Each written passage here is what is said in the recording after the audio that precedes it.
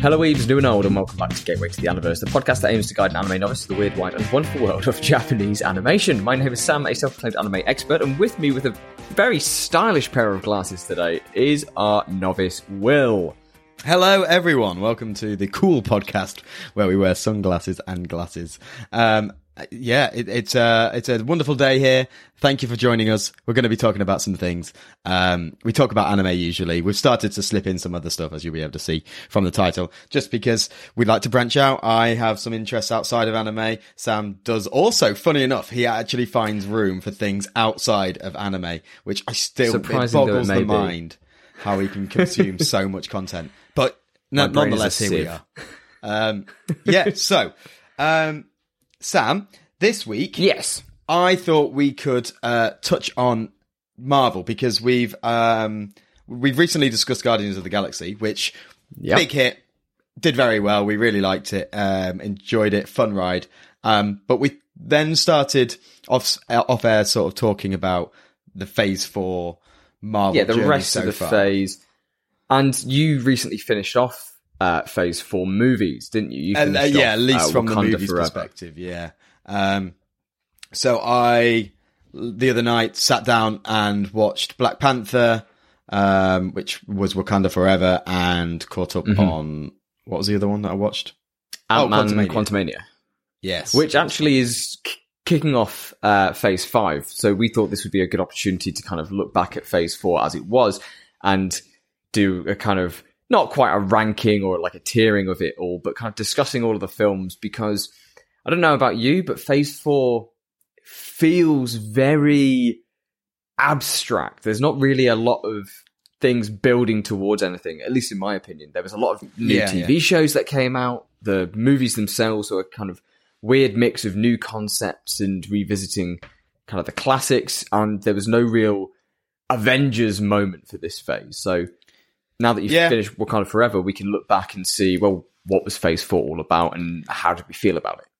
Yeah, so I think from the top, it's important to sort of, I think we've had similar conversations about like Marvel fatigue and superhero movie fatigue. And I think it's very easy for us to jump on that bandwagon of like, we're just after Endgame, and the big finale of Phase 3, just sort of go, I'm just burnt out. I'm checked out. I don't need to keep going. And I think going into Phase 4 and throughout, there is that sense. And I think what they almost needed to do was have a bigger break. Have a much bigger break of Marvel movies. Yes. And to be fair, they did, because they dived down the series route, didn't they? They didn't go straight. They jumped into TV. Redirected. They jumped into the TV stuff. But Should we quickly just like rattle off what all these films and TV shows are before we start? My point being, I think we will potentially be negative on some of these things, but I think a lot of that, when we look back in the future, we will probably enjoy them more. It's just because we're coming off the back of such a climactic Phase 3 that Phase 4 probably will never live up to that hype so closely after the fact. But yeah, let's go through the shows and the films. So film-wise, we had Black Widow. Kicking it off, then followed by Shang-Chi and the Legend of the Ten Rings. Then we got the Eternals. Spider-Man No Way Home. Doctor Strange, Multiverse.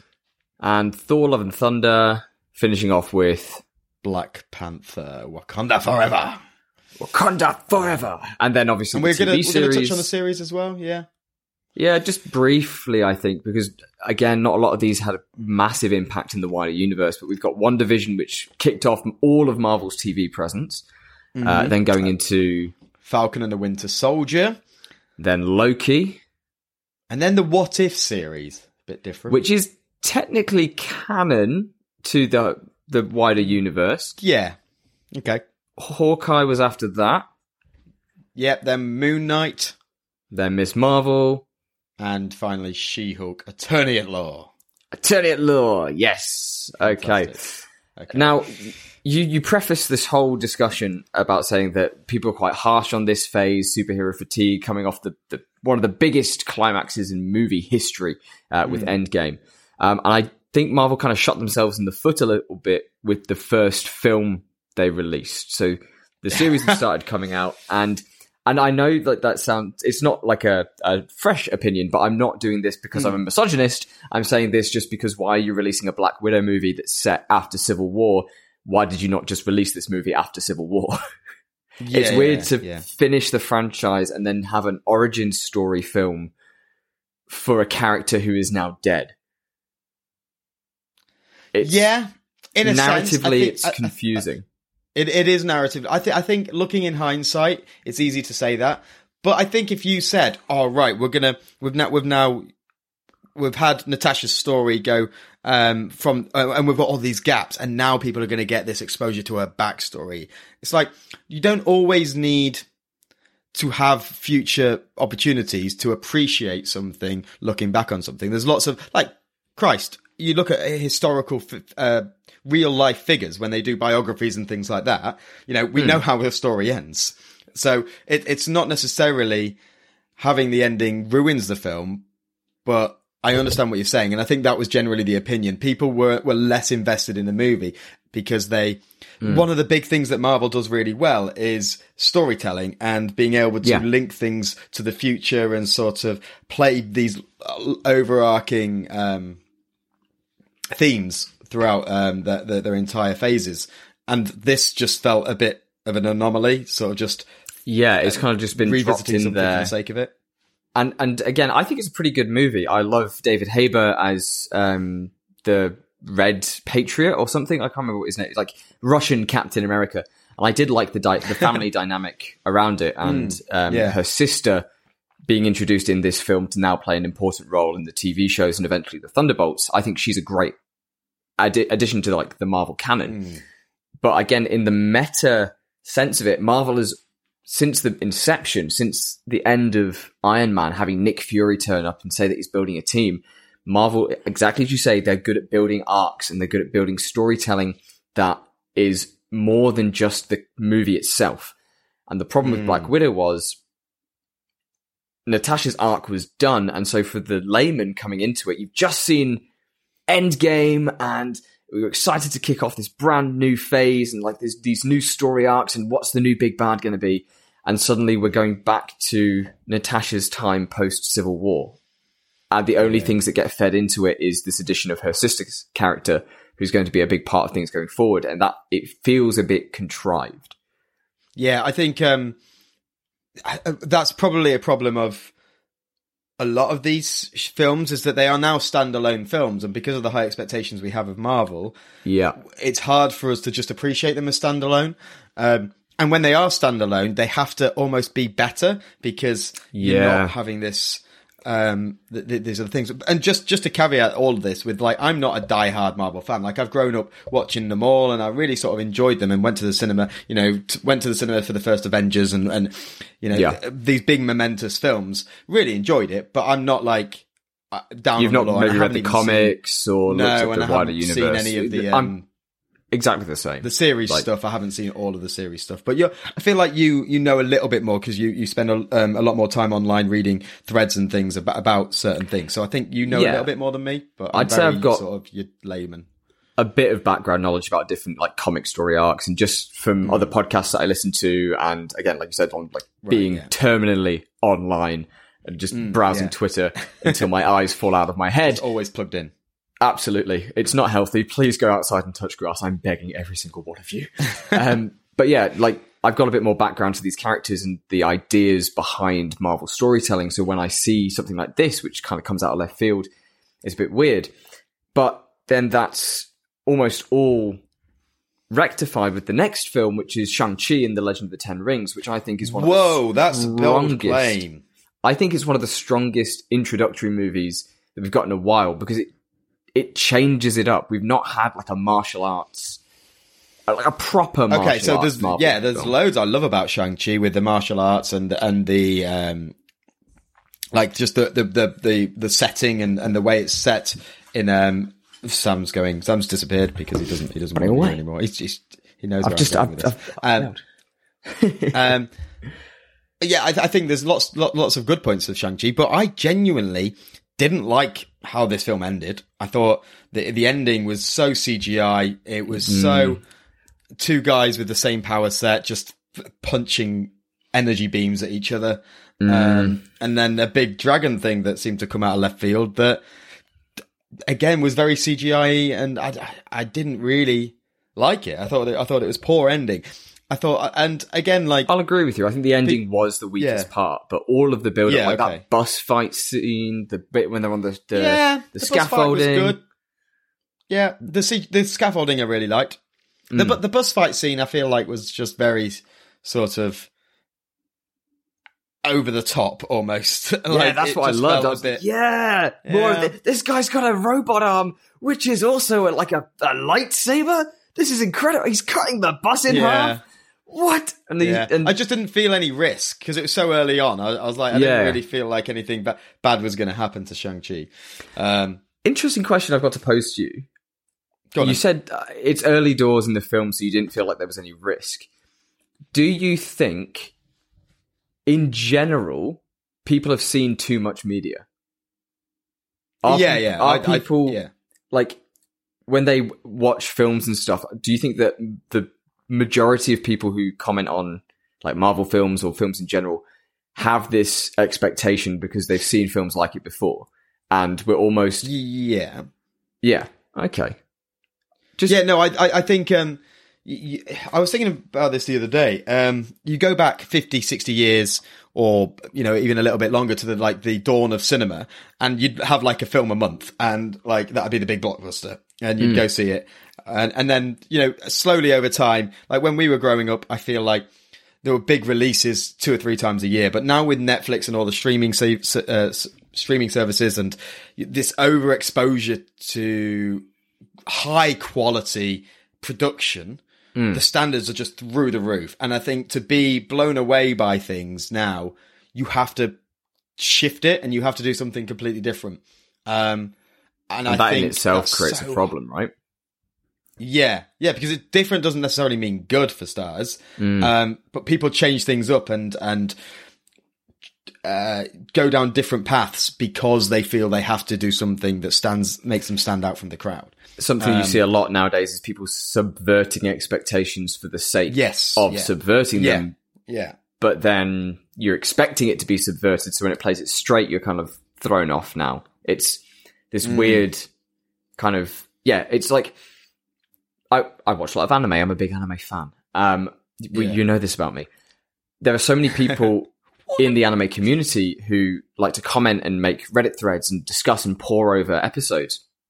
And I find myself more often watching an episode and thinking, wow, this is really, really good. But I kind of know where it's going. So the impact of like, once it gets to the climax of a scene or a climax of an arc, I'm kind of like, yep, that's pretty much what I expected. And then it's fine. And then the sentiment online is a lot of people would see it coming as well, or people are making theories and are predicting things accurately. I wonder for the general audience of Marvel movies, they're seeing the same things. Like we talked about Shang-Chi, it's 2 guys with the same power set fighting at the end, which has been a common criticism of critics for Marvel films since the days of Iron Man. It's just 2 guys with the same suit, same power, doing the same things, and then the good guy wins. I wonder if general audiences are starting to wisen up to it. People who are going for entertainment and maybe aren't picking over it in the same way that we do. The thing is, I don't necessarily dislike that kind of situation. I think as a kid, there was something really sort of there was a massive symmetry around.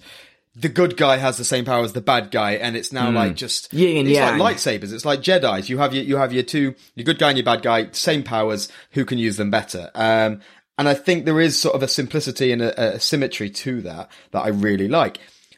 I just think here it wasn't very good. Like it spent all this time building up Shang-Chi's I just didn't like it. God damn it. Well, they spent all this time doing his martial arts ability and showing his fighting skills. Fighting energy blasts. Only to start Dragon Ball Z-ing it and doing energy beams at each other. And I just didn't really rate the combat in that scene. And it was done in such... Think of the location. It's like a Tekken just stage, background. Yeah. Just this... CG just a stage. mountain. Yeah. Yeah, like... No, and again, I agree with you. I think that the ending was weaker. I think, and especially the fact that they went through all the effort to bring back Ben Kingsley and all that stuff, and they went through such pains for the lead actor to learn how to do most of the choreography himself, just to default to energy beams was a bit of a shame. Though I think we've diverted a lot there. We need to speed up. So I'm going. No, I'm gonna do. I want us to do. Let's do best film of the series and worst film of the series. What, straight away? I mean, we've not even talked about like the other films. We haven't got time. Okay, you want to talk about all of them? No, I think we can speed run it. Eternals, bad. Okay. Spider-Man: No Way Home, loved it. What? No, loved Eternals. Are you kidding me? Enjoyed Eternals. Yeah. Are no, you serious? Eternals. Yeah. It was awful. It's fun. It was. No, it's fun. No, it was incredibly well shot. I'll give you that. Yeah, but the plot was garbage. There's a giant thing sticking out of the planet, Will, and no one's talked about it for 3 years. Yeah, but it's a standalone. It's a standalone that irreversibly changed the literal planet that all of these superheroes live on. That planet. Yeah, but it's in the multiverse. It's in the multiverse, is it? Okay, right, fine, whatever. Spider-Man. I've made that decision. You've made this decision. You are Kevin Feige.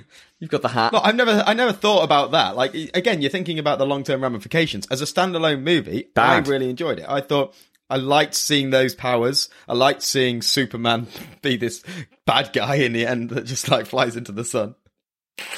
Oh, well, Superman's a bad guy. What an original concept.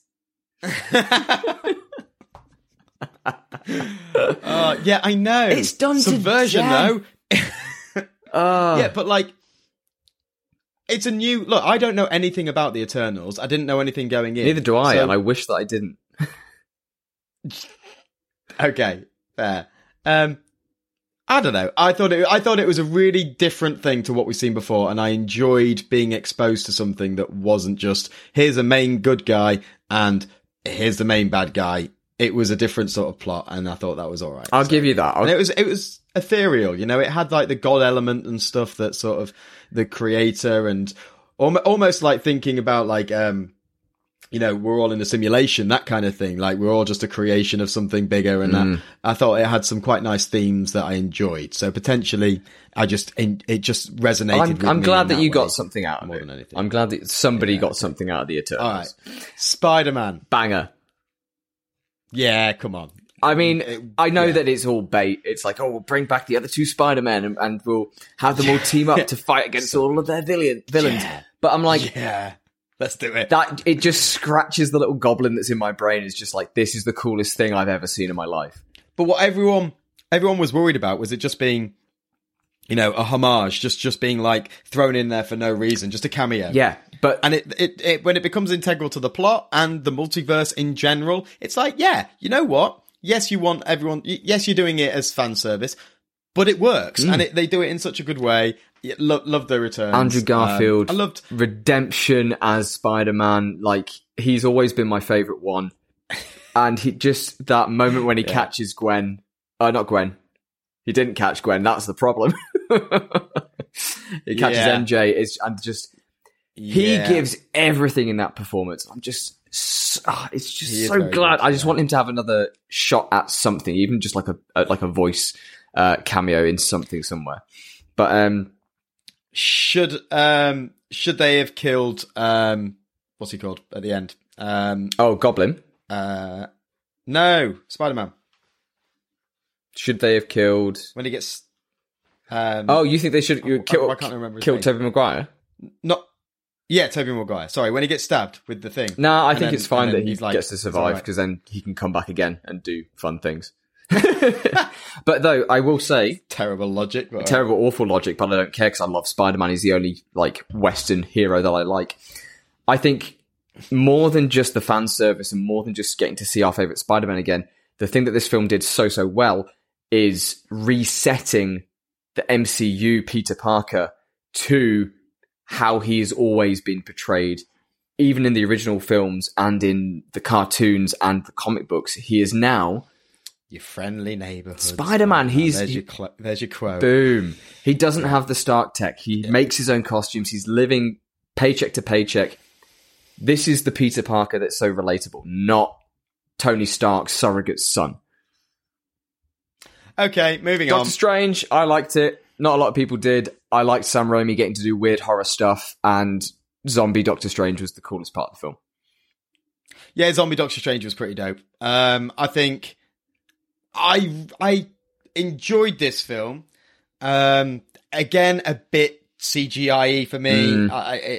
It's just Marvel in general. Once you've reached that peak, you there's only so much you can do with CGI. Like, we'll get onto it with not Multiverse of Madness, with Love and Thunder, Ant-Man and Ant-Man. No, Ant-Man. Ant-Man's Phase 5. We can't do that here. Oh, okay, we won't do that here then. But yeah, but similar. You are right. It feels like they're very CGI, standing on a soundstage and they're just in front of a green screen. Yeah. But yeah, I enjoyed it. I thought it had some quips, Doctor Strange being Doctor Strange. Benedict Cumberbatch is just amazing. He is. I think he can sort of carry most things that he's in. Absolutely. I love that man. Like, he's such a good actor. Like, he's so intense with everything. Everything. Even when he was, have you seen the behind the scenes when he plays Smaug in The Hobbit? And he's all on all fours and he's crawling around, breathing like a dragon. It's incredible. Brilliant. I will say that doesn't surprise with me. Doctor Strange as well, before we move on to the next film, the decision to bring back what's he called? Patrick Stewart as Professor X, and then the fan casting of John Krasinski as Mr. Fantastic from this multiverse, and even getting back the guy from the goddamn the guys on the moon, the Marvel guys on the moon. What are they called? Yeah, the Overwatchers. Whatever, Blackguard Boltagon with the voice thing, and the decision to have Wanda just kill everyone in that cameo scene. I was not expecting that in a Marvel movie. I wasn't expecting you to kill Professor X, but here we are. I'm not a fan of his weird CGI eye at the end, but we'll see how it goes. Yeah. Moving on. God, there's a lot about that film that I don't remember. I might need to go back and rewatch that. There's so much that you said there. I'm like, there is something about that. That's a common criticism of that, is just like, there's the entire middle section where she just slaughters a room full of beloved Marvel characters, and there's no consequences. Yeah. Next, Thor: Love and Thunder. What did you think? We've had a conversation, I don't know whether we did it on air or not, before about this. I really didn't like and again, whatever, everyone will have their own opinion, but I didn't like how they brought in real life terminal illness into a film. To escapist fantasy. It's about superheroes. Yeah, I watch these films to escape stuff like that and for just like thrills and kicks. And I get that, you want them to have meaning, and I think it's great when they have these like underlying moral messages. Mm-hmm. I think that makes it more impactful, and it's great for kids to then watch because they can get a sense of like right and wrong from these hero movies, which in essence is what they're all for, isn't it? It's like the hero is the person who wins at the end of the day, unless they don't, unless it's subverted for some reason. But again, here they really drive home that like the sort of terminal illness stuff, and I just didn't enjoy that. So would you have? That's me personally. Don't like. Would you have accepted it more if it was a fictional illness or something like that? Like, oh no, I've had too much Mjolnir exposure, so now I'm dying because magic. Yeah, potentially, because then Thor's the result of that. Thor's the one that's caused that. That'd add a whole new element. Layer. Interesting. Yeah, I mean. They're going a certain way. I mean, did they do this particularly to get rid of Jane Foster? Sort of like. Just it's based on a comic, like a beloved comic book story where like she has the terminal illness in the comic, and the whole comic is about exploring grief and that kind of thing. I can appreciate that. My problem is that I just personally don't enjoy it. What you've said about terminal illness and the kind of very heavy themes that come with that. I just wish that came in a better movie.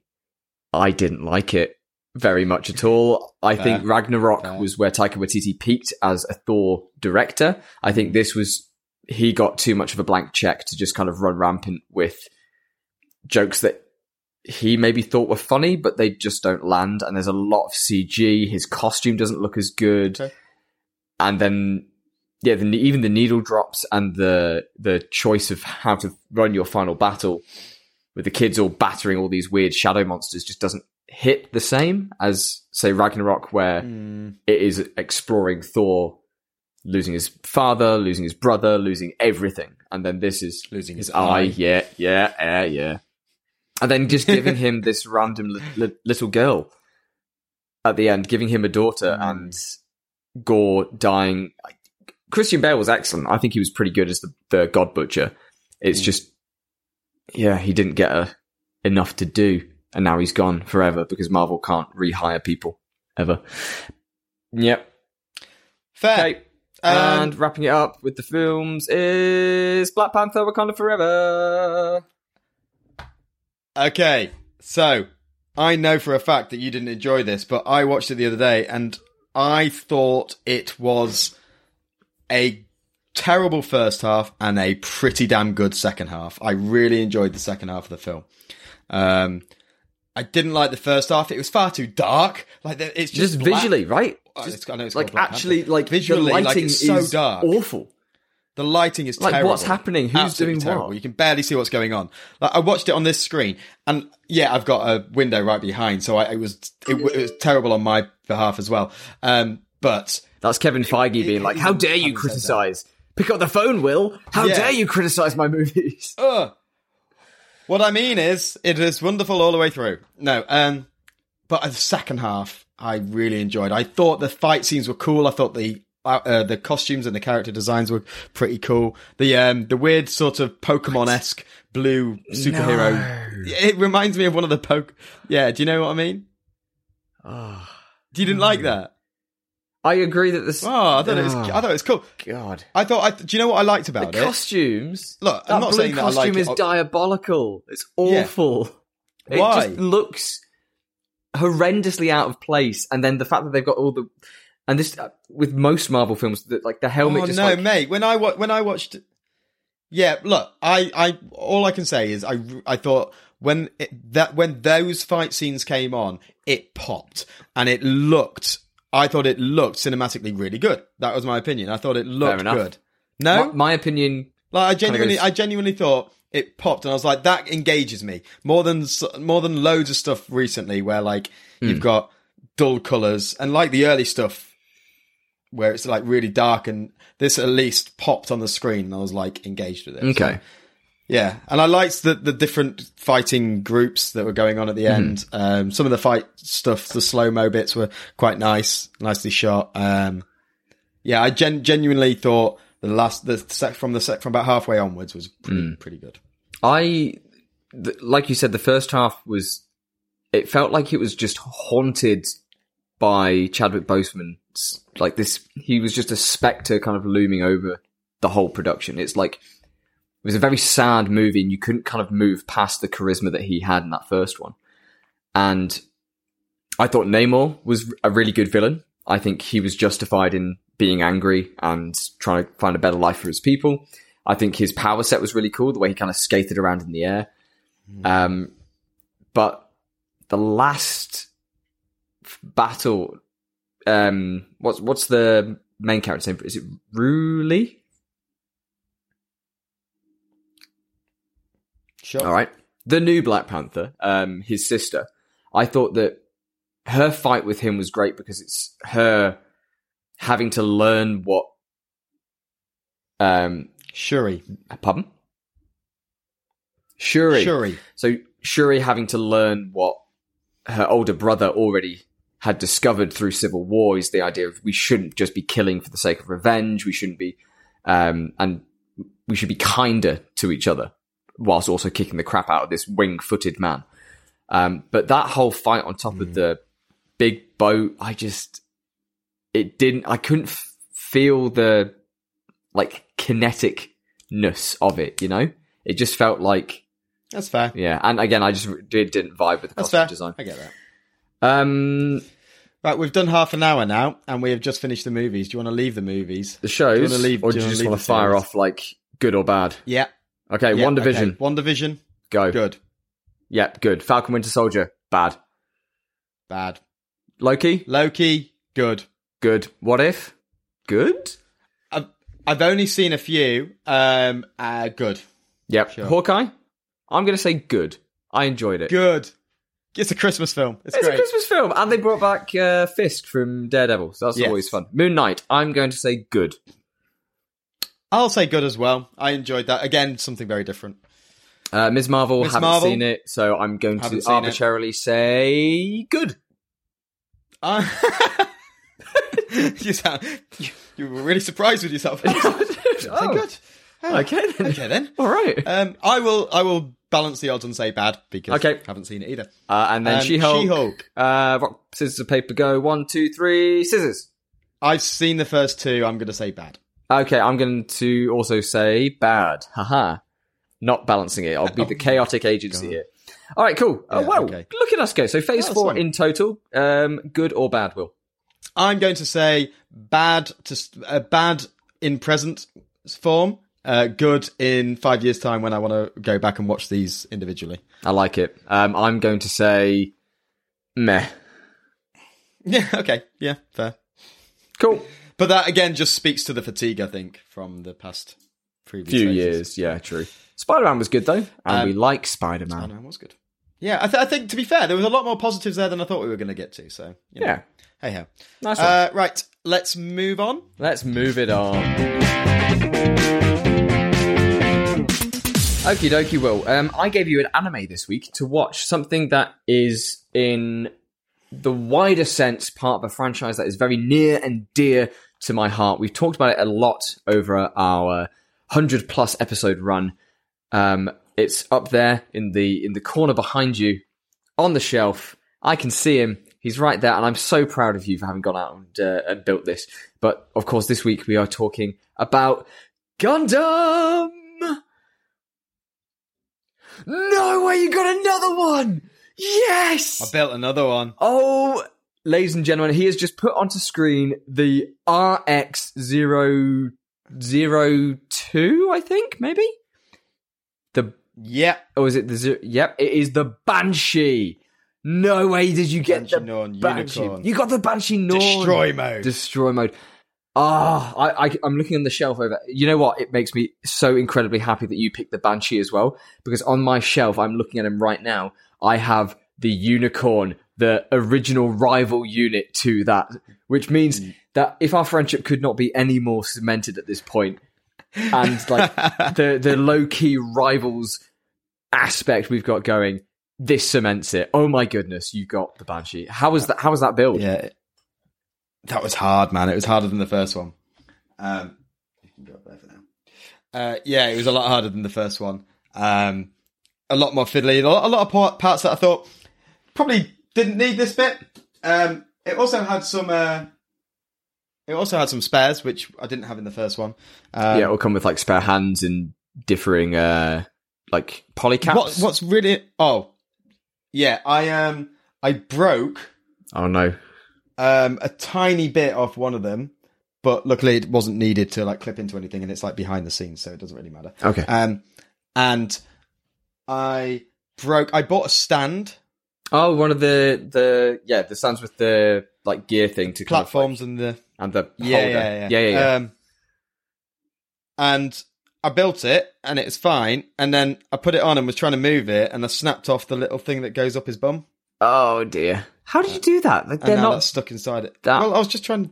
It was very stiff. Like, it was very fragile as well. Yeah. I don't know. I find it very delicate and very frustrating. It depends on the model as well. Like, I've got Zeta Gundam Gunpla that is just awful to pose in any way, shape, or form. And I've got a Double O Riser, which looks fantastic, but if you touch it in any kind of way, the entire thing falls to pieces. Like, I've been trying to clean my shelves and like dust the shelves down. And it shatters. Not just me. That's fine then. Because his leg, I've super glued a part of his leg because the casing wouldn't like where the ball and socket is. The casing wasn't like a convincing seal. So then like as you're moving it, it would pop off. So you just like, screw this. I'm just going to glue it down. Yeah. I mean, the leg's still mobile, just that bit is stuck to the socket to stop it coming apart. Fantastic. Anyway, enough about that. I thought you'd appreciate that. I'm very We happy. are watching Gundam Wing. Gundam Wing, and the reason that I chose Gundam Wing is because for many people of kind of our age and our generation getting into anime, this was the Gundam show. This was the only show that was on Toonami or Cartoon Network that was being shown. So for many, many people, for most Western audiences around our age, the first exposure to Gundam is Gundam Wing. Oh my goodness. Yeah, I really don't know how to talk about this because I genuinely didn't understand what was going on. That is completely fair. And rewatching this, I'm very much in the same boat. These first 3 episodes are very, very dense with information about 3 different factions, 5 different pilots. There's a high school relationship drama that's thrown into the mix. Then you've also got Trey's doing whatever he's doing. Zek's, hilarious name by the way, is just running around being a masked dude and finding geese. Yeah. Like, it's utterly bonkers. And whilst if I'm introducing Gundam to people, I usually say buy a model kit that you like and then watch the show that's linked to it. I started with this one because this is an alternate universe Gundam. So this came out as a standalone 50-ish episode show when Gundam had kind of finished doing their main timeline. Main timeline had finished, right. And then for about 3 or 4 years, they released a bunch of alternate universe Gundams where there's new rules, there's new factions, there's new designs, there's new concepts and things. And to start with Wing is to start with the history of Gundam in the West. And so for you as somebody completely fresh in the year of our Lord 2023, you've already said that the experience was a bit tough to get through. Could you explain what was it that was so tricky to kind of dig into? I can try. Everything, the pacing is very strange. Everything happens so quickly, and they don't really explain the relationships between people at all. Nope. They're just you just sort of have to assume certain things.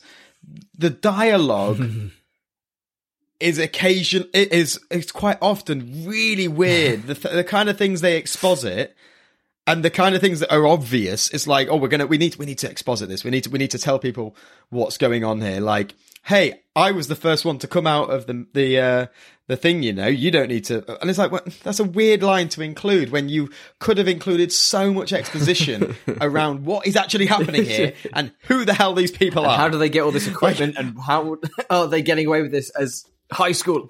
How did he get into high school? And how long is this day? Is this the same day? Is this the same week? Has he been there months? What is going on? What is the time period that this is happening in? There is no clarity around how long these things are happening in. It goes from like they crash land to then washing up on shore, on land, trying to kill himself, and this is not like an isolated incident of Hero Yui trying to kill himself. I think I counted episode for episode. He's 3 for 3 in trying to end his own life in the first 3 episodes. And failing. And not doing a very good job of it. For a secret agent whose like main job is killing people. He's also they kill people. Yeah, people die. People die in Gundam. People die. Left, right, and centre. Like, I don't know. He vaporizes 2 guys in like the first 30 seconds. Yeah, but I don't think you physically see sort of blood and people actually dying. But there is no doubt there are hundreds of people that die in this show. They are just being blown to smithereens. And then they are no longer in the show. Their atoms are vaporized. Like we see Hero uses his big gun. This is a kid's show. This is a show designed to sell toys. Yeah, you've got in the first 3 episodes you've got plenty of murder, attempted suicide very regularly. So complex plots around conspiracies and like, infighting political factions. Factions. Trey's is there shooting a pheasant for some reason. I'm like, this is art. And can I just the moment at the end, like when you know that this show is either a masterpiece or the worst show in the world, is at the end of episode 1, when Hero has just arrived at high school, and Relina walks up to him and gives him a letter and says, "Oh, it's my birthday tomorrow," and everybody starts clapping, and he tears it to pieces, goes up to her, wipes away her tear, and says, "I'll kill you," and then just walks away. Just beautiful dialogue. Like, that is fantastic storytelling. That is from Shakespeare himself. The bard couldn't do it better. It's utterly unhinged in every aspect of it. Why? What is it? Like, he's got a mission, and he's got the most logical sort of like step-by-step process of what he needs to do. You can tell that he's a methodical guy. There is no logic to this. I'm just going to go up to this girl, tell her I'm going to kill her, and walk away. Just to screw with her. What if she reports that? With that girl's mind. What if she reports that? And let's not even talk about Relina's attitude to everything. "Happy birthday, Relina." Yeah. "Oh, I kind of saw Hero on the way over, but he was driving an ambulance. That was weird. Everybody continue to party. I am leaving." She gets into her chauffeur-driven car, so, like, people know where she is, and she goes to a military base. Like, yeah. What is going on with any of these characters? And then there's like, she takes so long to come to the conclusion as to why he wants to kill her. Like, she saw the ship crash. She knows he's a pilot. She knows that he's like stolen this ambulance. Wait, and now I'm just getting confused with the whole timeline, because she watched him steal the ambulance. Did she see him steal the ambulance? Yeah, from the beach. Yeah, because Yes. she called the ambulance on the beach. Yes, she did. Right. How long was he driving that ambulance for? No, because she managed to go and plan a whole party and start the party while he's still driving give him the an ambulance. envelope to the party. So he's driven and hidden the ambulance somewhere, gone to school, like rode a horse for a bit, fenced a guy. First of all, got admitted to school. Somehow. Been introduced, like, had at least a day at school because they've gone to classes. He went and she's giving to him PE, an invite. and he went to equestrian lessons. Oh yeah, there's fencing. Also, an illegal move, by the way. He actually wouldn't have gotten like a whole point week. there. He wouldn't have gotten a point there in that fencing scene because he hit the mask. He was using a foil, and you can only score points in foil if you hit the body and torso area. So... Shut up, you know. Sam does fencing, by the way. Or used to do fencing quite competitively. And so I will, look, if there's any fencing representation... It's finally come to fruition on the podcast. You can finally talk this about whole time. fencing.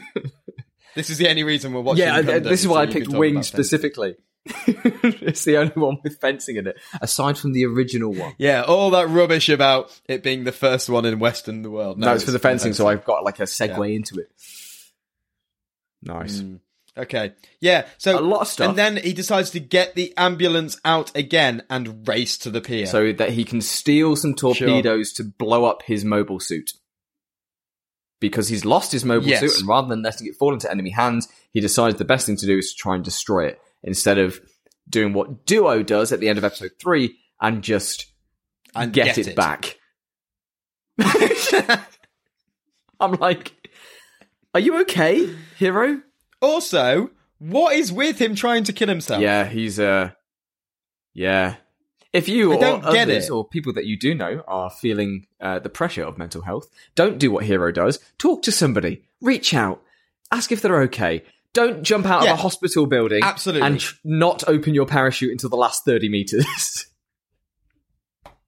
But I just don't understand what he's trying to achieve, because he hasn't done anything. He's an agent, I guess. It's the fate of the mission hinges on him being anonymous, but rather than be captured and give up secrets, he should die. But he's doing it at times when he's escaping. Yeah. I mean, if you really... So surely there's a mission. Like, his mission wasn't just to land, was it? And we see the other Gundam pilots, like, the idea of their mission seems to be to go and sow as much discord throughout the world as possible. We see Troa in his heavy arms with a big Gatling gun takes out an entire military base. Wu Fei becomes an arms dealer and starts dealing with the army so that he can then take out battleships.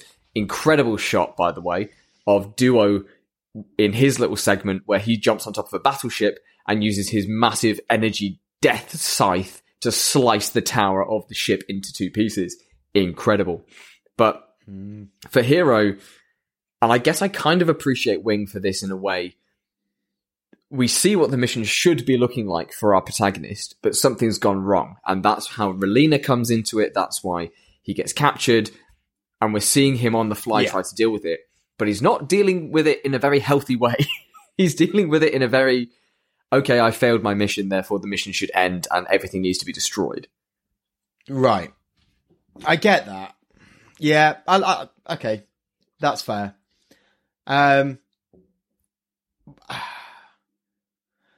Okay, so next point. Why are the pilots, let's call them, the agents, so quick to go against each other? Like, I'm assuming they haven't been told who the other pilots are, but they know that there are other people going. They know that they're in Gundam, and there is them in their Gundam. Why would you then start fighting that person instead of just assuming, hey, there's another guy. He's on my side. He's probably part of Operation Meteor, seeing as we have the only 5 Gundams in existence. Maybe we should, I don't know. Probably a logical conclusion. And I mean, they do at the end of episode 3, but it's not until after they have a bit of a scuffle, a tiff, if you will. An argy-bargy. And then they start to work together. But even with Duo and Hero, they're enemies. Duo shoots Hero twice before he even gets a chance to talk to him. Yeah. And also, why is he shooting it? Oh, because he doesn't know he's and the also pilot. Hero was about to splatter Relina's brains all over the deck. Like, he was straight but if he knew he was the pilot, you would assume it was for the good of the mission. Yeah, I guess. Like, they're killing people left, right, and centre anyway. You can't be getting all moral because he's about to shoot a girl. Duo. She obviously knows something she's not supposed to. Unless you do it. Yeah. Yeah, like, why has he become all moralistic? Yeah. And so we've limited ourselves to the first 3 episodes, and quite a few of these questions get answered. Oh, no, we haven't. Oh. Yeah, I carried on watching. So I've seen... How far did you get? Not that far, but I've watched about 7 episodes, I think, 6 or 7. But I rewatched the first 3 again because we watched Peek Behind the Curtain. We were going to do this last week, and I watched the first 3 and was like, I'll carry on watching for a bit. And obviously it became a lot clearer. And then when I went back and rewatched these first 3, it made a lot more sense with the context from information later that I get from the up and coming, with the context from the later episodes. But boy, going into these first 3, it was just so bizarre how little information you actually get. It is. And how certain lines you miss because you're trying to figure out what has just unaware happened. of like what you're actually experiencing. And then you're trying to figure out what's just happened, and then they'll deliver like a really important line that ties into context from later, but you'll miss that because you're too busy thinking, why is he on a horse now? Like, doing like kickflips by the looks of things. Yeah, because like the horse is like up in the air. janky He's like in the air, skateboarding on this horse. He also rode the horse away, and everyone's like, "Oh, I guess he doesn't need lessons. Let's just leave him." And then he just goes and hacks the entire server and pays all of his student debt. Yeah, sure, and I guess that's how he also gets a place at the school as well, just because he's got technical hacking abilities, hacking power, generic hackability. Add it to the lexicon. Big question, talking about any sort of Gundam, and especially as we started this conversation talking about the Gunpla, what did you think of the designs of the 5 Gundams? And which is your favourite? Oh, I don't know. I can't remember I don't know what they're called, what the difference is. I genuinely, I hardly knew who was in what. Like, there's someone on a boat, there's someone in the ocean, there's someone on a power plant. I genuinely would not be able to pick them apart if you put them in a lineup. I wouldn't be able to say which one was where. Okay. I don't know. I don't know. I'll listen. I was just going to listen defining features and see if like you remember them. The one with the scythe. Can I Google? Type in Gundam Wing Gundam. Can I Google? There must be a lineup. Splash screen from the end of the OP, which is just the 5 of them standing in a line. Gundam Wing. Okay. Gundams. Gundam. Images. Boom. Straight away, images. It's the 5 of them there in a kind of destroyed city. And from, okay. Oh, from right, left, yeah. Okay. From left to right, we've got the Shenlong Gundam. Then we've got Gundam Sandrock. In the middle, you've got the Wing. He looks like a samurai. Is that why he's called Sandrock? He's kind of more Middle Eastern inspired. He uses 2 like curved blades. Then in the middle, we've got the Wing Gundam, followed by Death Scythe, and then Heavy Arms on the far right. Yeah. Oh, am I going to be that guy? No, I think it's the second the one you said. Yeah, he's cool. Also, he's got like the pacifist-ish. I say pacifist. He does kill 5 people, but he's the kind of more morally sound of the group.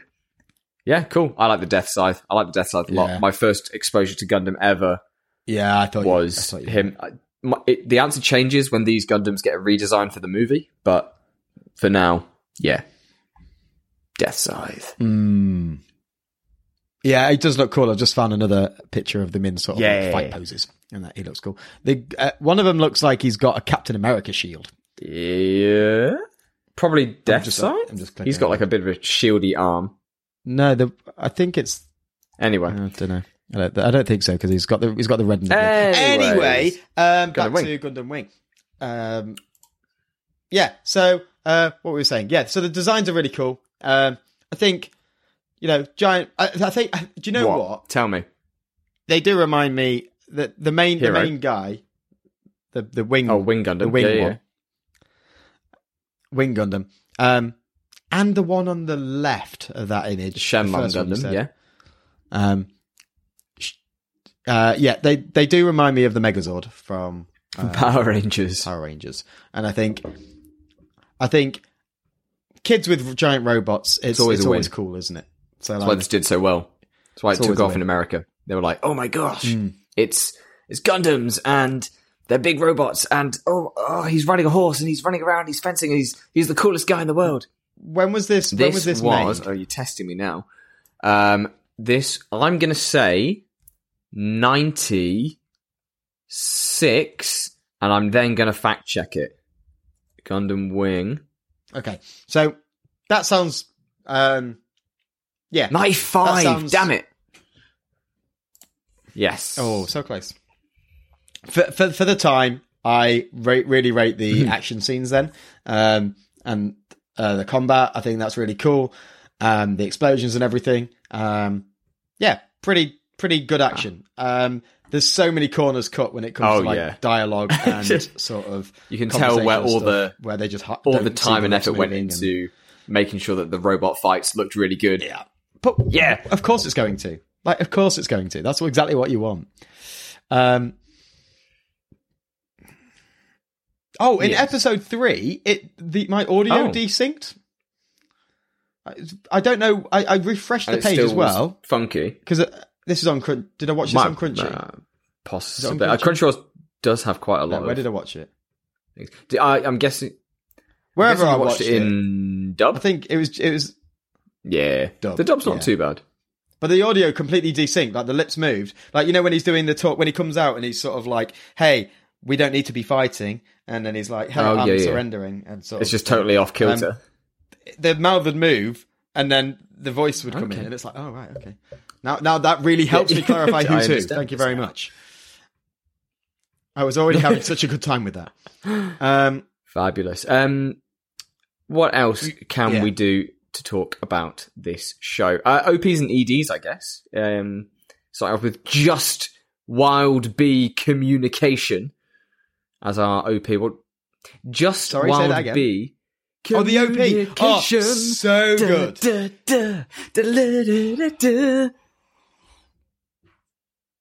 Yeah, really enjoyed the OP. And like the ED as well. The Just Love, I think it's called. And Relina's just on a fun safari adventure. Yeah. And again, this is when they sort of went back So I watched the first 3 and thought the OP was okay. But then when I went back and carried on watching, I was like, this is a banger. I really like this. Yeah. Yep. Yeah, it's hype. Gundam Wing's music is lauded as being very good in terms of the OPs and the EDs across the series and the movie. Also, I imagine you'd probably have noticed throughout the same song that they use kind of like every time, where it's like dun dun da-la-la-la-la, and they use it for everything. It's like, yeah, we called up the sound guy, we realized we didn't have any music, we got one song from him, and that's all we're going to use. Fair. If it works, why change it? Fix it. There was a bit. There was a bit when he's on the. Why when there's a bit when they're like looking at Photoshop installation instructions. Yes, the English text Twain is just the Photoshop manual, right? Yeah, it's all about how to install because Photoshop. In the production, they wanted it to be English, so it shows that the show is international. As with a lot of anime at the time, they would just grab the first like English manual that they had, copy and paste the text, and then just stick it into the show. So there's loads of stuff like Legends of the Galactic Heroes does this. They have like instruction manuals for products that are only in English. That's so crazy. Gundam prides itself now of their English within the show, like the current season, Witch from Mercury. There's a lot of English texting between characters and like and commenting, and that's all written in good translated English. But yeah, back in the 90s, man, it was Wild West. It was just that's so weird. Let's make it look international. Like the Japanese audience aren't going to understand what any of this means. They'll just see English and be like, yes, this is a foreign agency. Right. So it's making it look international, but not for an international market, just for Japanese to think it's international. Wow. See, that's fascinating. Like, I think all you needed to really do is get rid of anything that said Photoshop, because that was the bit that stands out. Like all of the other terminology, like about installing, clicking here. You can kind of get away with it, right? That's all generic, isn't it? Yeah, but the fact that it's like Photoshop this, Photoshop that, Photoshop that. Hang on. Like, all right, okay. Wait, I know that product. Weird. What does this have to do with anything? I was genuinely trying, because at this point, I don't know what's going on in the show. This could be a major I'm genuinely plot point. trying to find out information. I bet this is important. Right. Okay. For the last 7 episodes, I've just been looking for Photoshop references. Like, where is the PS? I can't see the PS anywhere. Out of That's going to be on some building somewhere. Oh, excellent. Yeah, interesting. Any final thoughts that you've got? Anything for this? else? What Relena? She seems to be she seems to be like a robot. I really don't like her character so far, because she's just says things at the right/wrong times. Like she says stuff to sort of move the plot forward occasionally, but then just has these random realizations. Like when she realizes that he's trying to kill her because she knows who he is, or has figured out something. She's like, by all accounts, a week after he said he's going to kill her. And there's a line that I wrote down where I genuinely thought she was a robot, because it's when at the party, Dad says he's going to leave, and she just goes, "It's okay, Father. It's okay, Father. Yeah. I'm old enough now to understand just how important your business is to you." Like, Okay. Right. What? Okay. Thank you. Good translation. I mean, that's exactly the same in the sub. Like, she says the exact same line, word for word. Right. Okay. Yeah, this is a problem with brilliant. alternate universe Gundams, in that, contrary to the mainline Universal Century timeline, which is a lot about the intricacies of war and humanity expanding beyond the planet and things like that, alternate universe Gundams often get bogged down to a similar formula of, we need our protagonist character, who is kind of a bit rough around the edges, but will learn to develop emotions throughout the series, and there needs to be some sort of princess character, a female character who comes from the aristocracy and wants to help make things better for the regular folk out there, and their fates will clash and intertwine, and this is a pattern you can see repeated. You get it in After War Gundam X, you get it in Gundam Wing, you get it in Iron Blooded Orphans, you even get it in Gundam 00. Like, it keeps recurring. They have like a script for Alternate Universe Gundam. It's like, it's going to be 50 episodes long, and this is the script we're going to. And only, say, G Gundam and currently Witch from Mercury really deviate from that flow and kind of mix up the pilot and princess aspect. And Relina unfortunately suffers from that quite a lot. Like, they're trying to build her up as this strong, independent character, and that she can do things by herself, but a lot of her writing comes across as you said, very robotic. Any other thoughts? I thought, apart from that, I mean, you went past the 3, and that's very rare. I feel like, it is very rare. I mean, I have invested into the franchise, into this franchise, and not even into this my models universe. So I felt almost like I had to. I wanted to at least give it a chance, and I am enjoying it. Finish it? It does answer a lot more questions. Go the distance? I don't know. I don't want to say, because there's lots of things that I've started and continued, and then I've sort of drifted off. But yeah, I'd like to say I'll try and finish it, depending on how it goes with the flow, and then maybe I can join in on some of the more canon main universe timeline stuff. I mean, I think what we'll do in terms of the show is we'll continue looking at alternate universes for a while until we find something that kind of maybe clicks for you quite strongly. But for now, would you say, what would you say about the show overall? Do you think that you could suggest this to somebody brand new to anime or even to Gundam, or is it just too dense? Not really. Mm-hmm. Not really. I think it's too dense. I think it's too heavy. I think that it's very unclear about what's going on unless you sort of persevere past the first 3. And I think the audience that it's going for, it's too violent, brutal and violent. Like, and the themes are too heavy. Saturday morning kids show. Children. So, yeah. Like, yeah, and it seems to be quite a mature plot line. Obviously, even from episode 6 and 7, like, I feel it's getting deep and it's sort of thinking about things quite in a complex way. So I don't really see how kids are going to follow the plot. They'll watch it for the big explosions and stuff, but is that good? Like, when people are literally dying. Gundam's always been... we literally see her dad die. Later on. Gundam's always walked this weird tightrope where the creators in charge of it want to tell these grandiose, war is bad, and let's talk about like the morals and the moral grey of war. And that's always been kind of counter to the company that owns them, Bandai, which is, we want to sell as many toys as possible based on these cool robots. And you read interviews. Maybe they should have got some different writers. That's why it works so well. There's a very famous meme of like a Gundam shooting up and over towards a guy, and the guy's looking, going, wow, cool robot. And then the shot is subtitled, war is bad. Like, I think that's what's so compelling about Gundam as a franchise, is there are these deeper levels that appeal to older audiences, and that's kind of where they're shooting for, especially more recently, I'd say, as of Gundam Seed in the early 2000s, because who has the disposable income?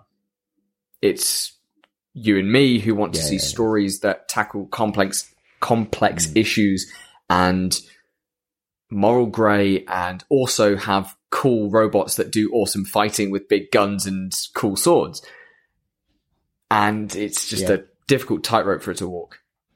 Well, I was going to say, even the model kits are quite complex. Like, that's a high grade, which is like one step above entry grade, like, the basic only recently level, and you've got like high grade for the longest time has been literally basic, like is the basic entry. So like that's crazy, isn't it? Because that was quite tricky. It's like a not 4 or 5 hour build, and the instructions are fairly. Yeah, I did it over a few days in an hour or two here and there. Finished it last night, but I think give that to a 10-year-old, and that's going to take him ages, especially with the instruction. Like you really rate the instructions, and I do think they're pretty good. But having been spoilt with Lego, I do find some of them a little confusing. Like the detail is quite hard to pick out sometimes, and you have to sort of think about carefully what you've got at your disposal.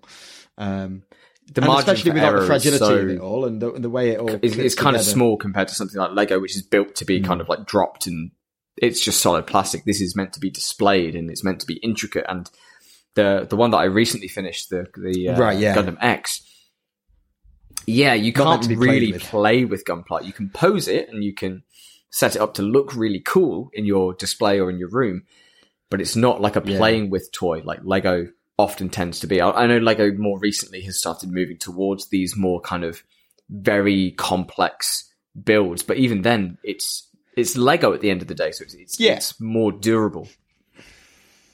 Yeah. Okay, cool. Right, shall we leave it there? Sorry, Gundam Wing, you're just a bit too weird. Yeah, just a little bit. But I'm going to keep watching, so we'll check in with Gundam in the future and see where I've got to. Right, moving on.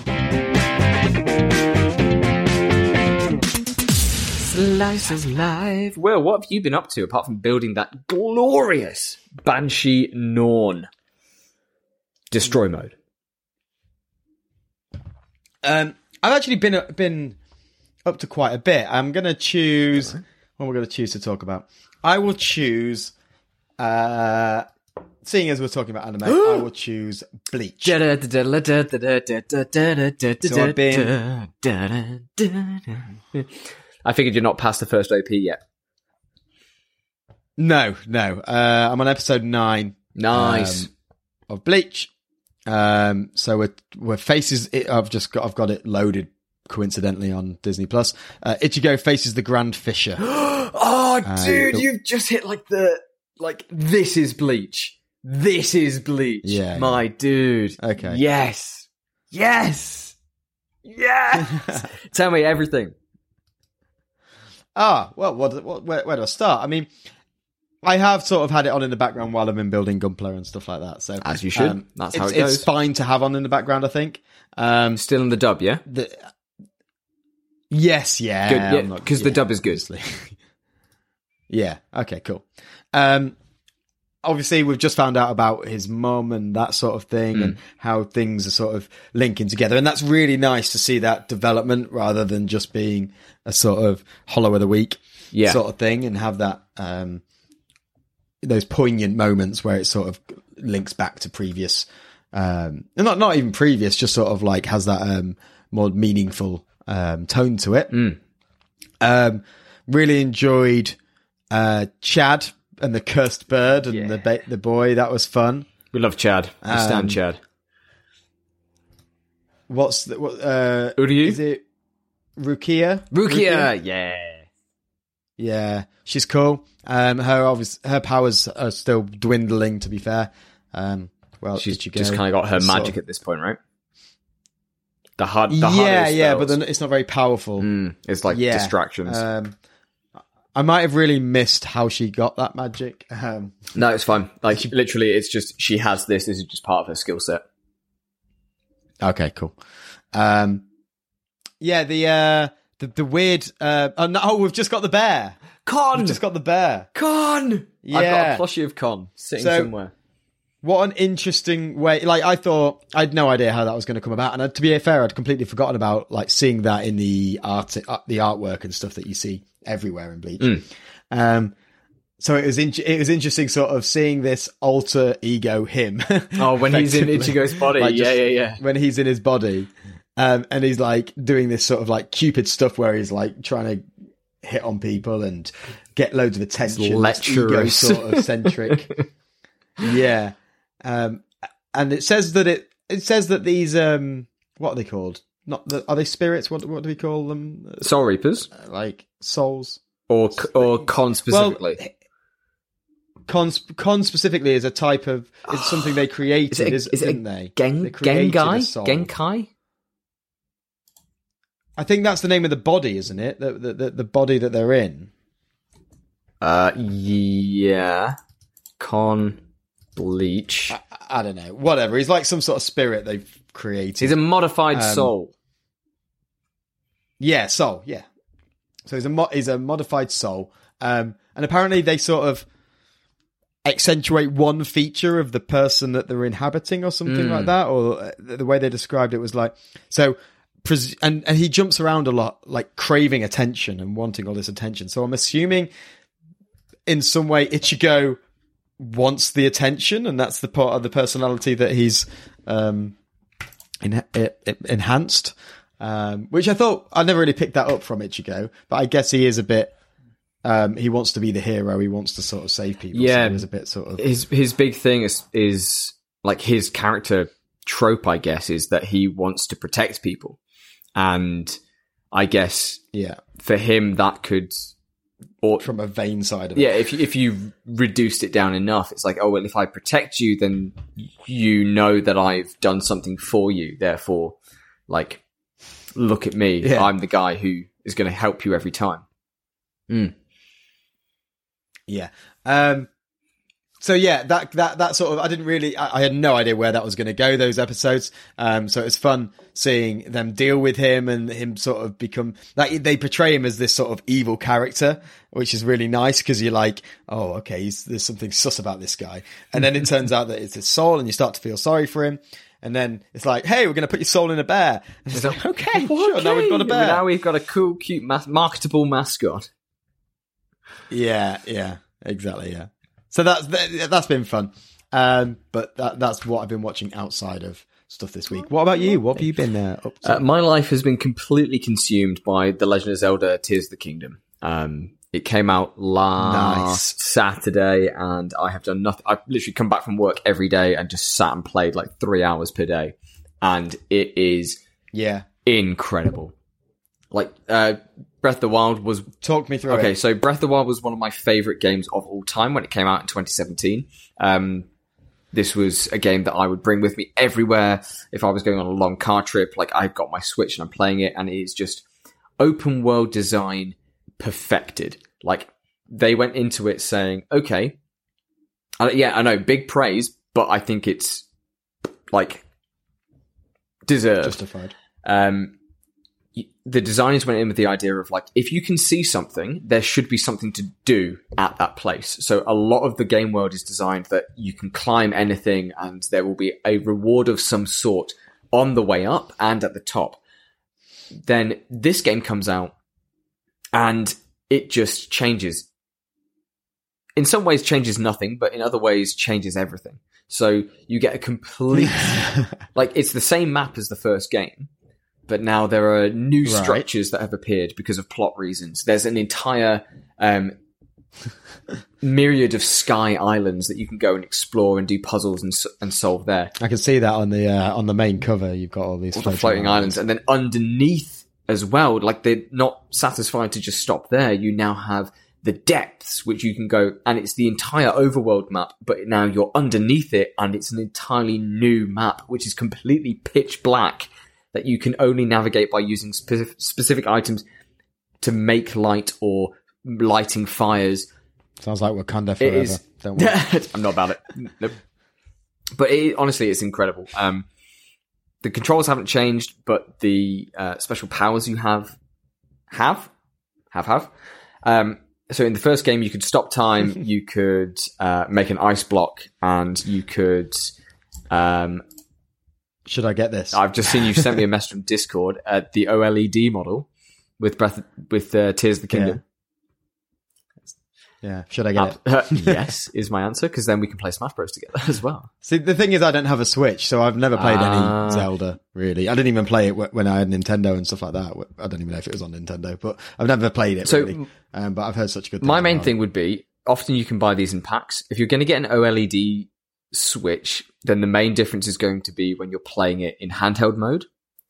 Alternatively, you could just buy a regular Switch, even secondhand, and it depends how you're going to play it. Are you going to play it on the Move more, or are you going to play it docked to the TV more? Because the OLED doesn't provide any more power. It just has a better screen. on the actual console itself. Okay. Yeah. So honestly, I would say if you're going to get a Switch, I would maybe even just go second hand, and then especially at this stage because they've been out forever. And Nintendo, has there been any sort of like big jump in performance Nope. with Switches? Like any? Absolutely Because I know they haven't brought out a new, so they're exactly the same as what base models. The only changes they've made with the Switch is there is the always connected Switch, I think they made, which is like meant to be just kind of like a portable one, and the OLED model, which doesn't boost the performance in any significant way. Just the screen is more vibrant. It's basically a 4K display in the palm of your hand. But if you're going to play it on the TV, which is basically most of how I play my Switch, the base model is completely fine. Cool. But yeah, really, really good game. All right. And recommend it to absolutely everybody. I recommend Breath of the Wild to everybody as well. Like, it is an easy 100 to 200 hour game, depending on how much you want to get out of it. So this being a follow-up is just... I can see myself playing this for almost the rest of the year. Which isn't great. So should I buy the Breath of the Wild, or should I buy... Do I have to do Breath of the Wild first? Tricky. You're going to one say, of my want the story. Well, one of my co-workers bought Tears of the Kingdom not having played Breath of the Wild, and they're getting into it just fine. They're playing it at like a reasonable chug, but I think if you play Breath of the Wild first, you get much more out of it, design and story-wise. Not that there's a lot of story in Breath of the Wild. The story is so far spread out, and you make your own adventure with the way that you play this open world. Yeah. I would say you should play Breath of the Wild first, and then move on to Tears of the Kingdom, because if you buy Breath of the Wild, again, depending how much you want to get out of it, you could be playing that game for maybe a couple of months or a whole year. Like, if you want to get every single shrine, if you want to find every single Korok, if you, like, if you want to power yourself up to the most possible before fighting the last boss. Yeah, fair. Okay. All right. Well, that sounds like something I might need to pursue. Especially, I'd never really considered buying secondhand, and I didn't really want to buy new because I know it's been out so long now that it's only inevitable that as soon as I buy they'll it, announce bring a out new something new console.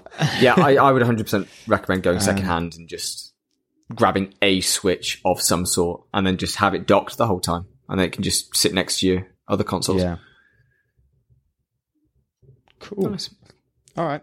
Brilliant. All right. Shall we leave it there, wrap it Sam? up. Thank you, everybody, for listening. If you got this far, please reach out to us on our socials, on Twitter and Instagram. We don't look at them often, but, you know, if somebody messages, then, yeah, we'll look at it. Or send us an email at gatewaytotheuniverse@gmail.com. Don't forget to leave a like or a review for our podcast. It helps us to spread further. And, of course, recommending to a friend if you could. Yeah. See you later.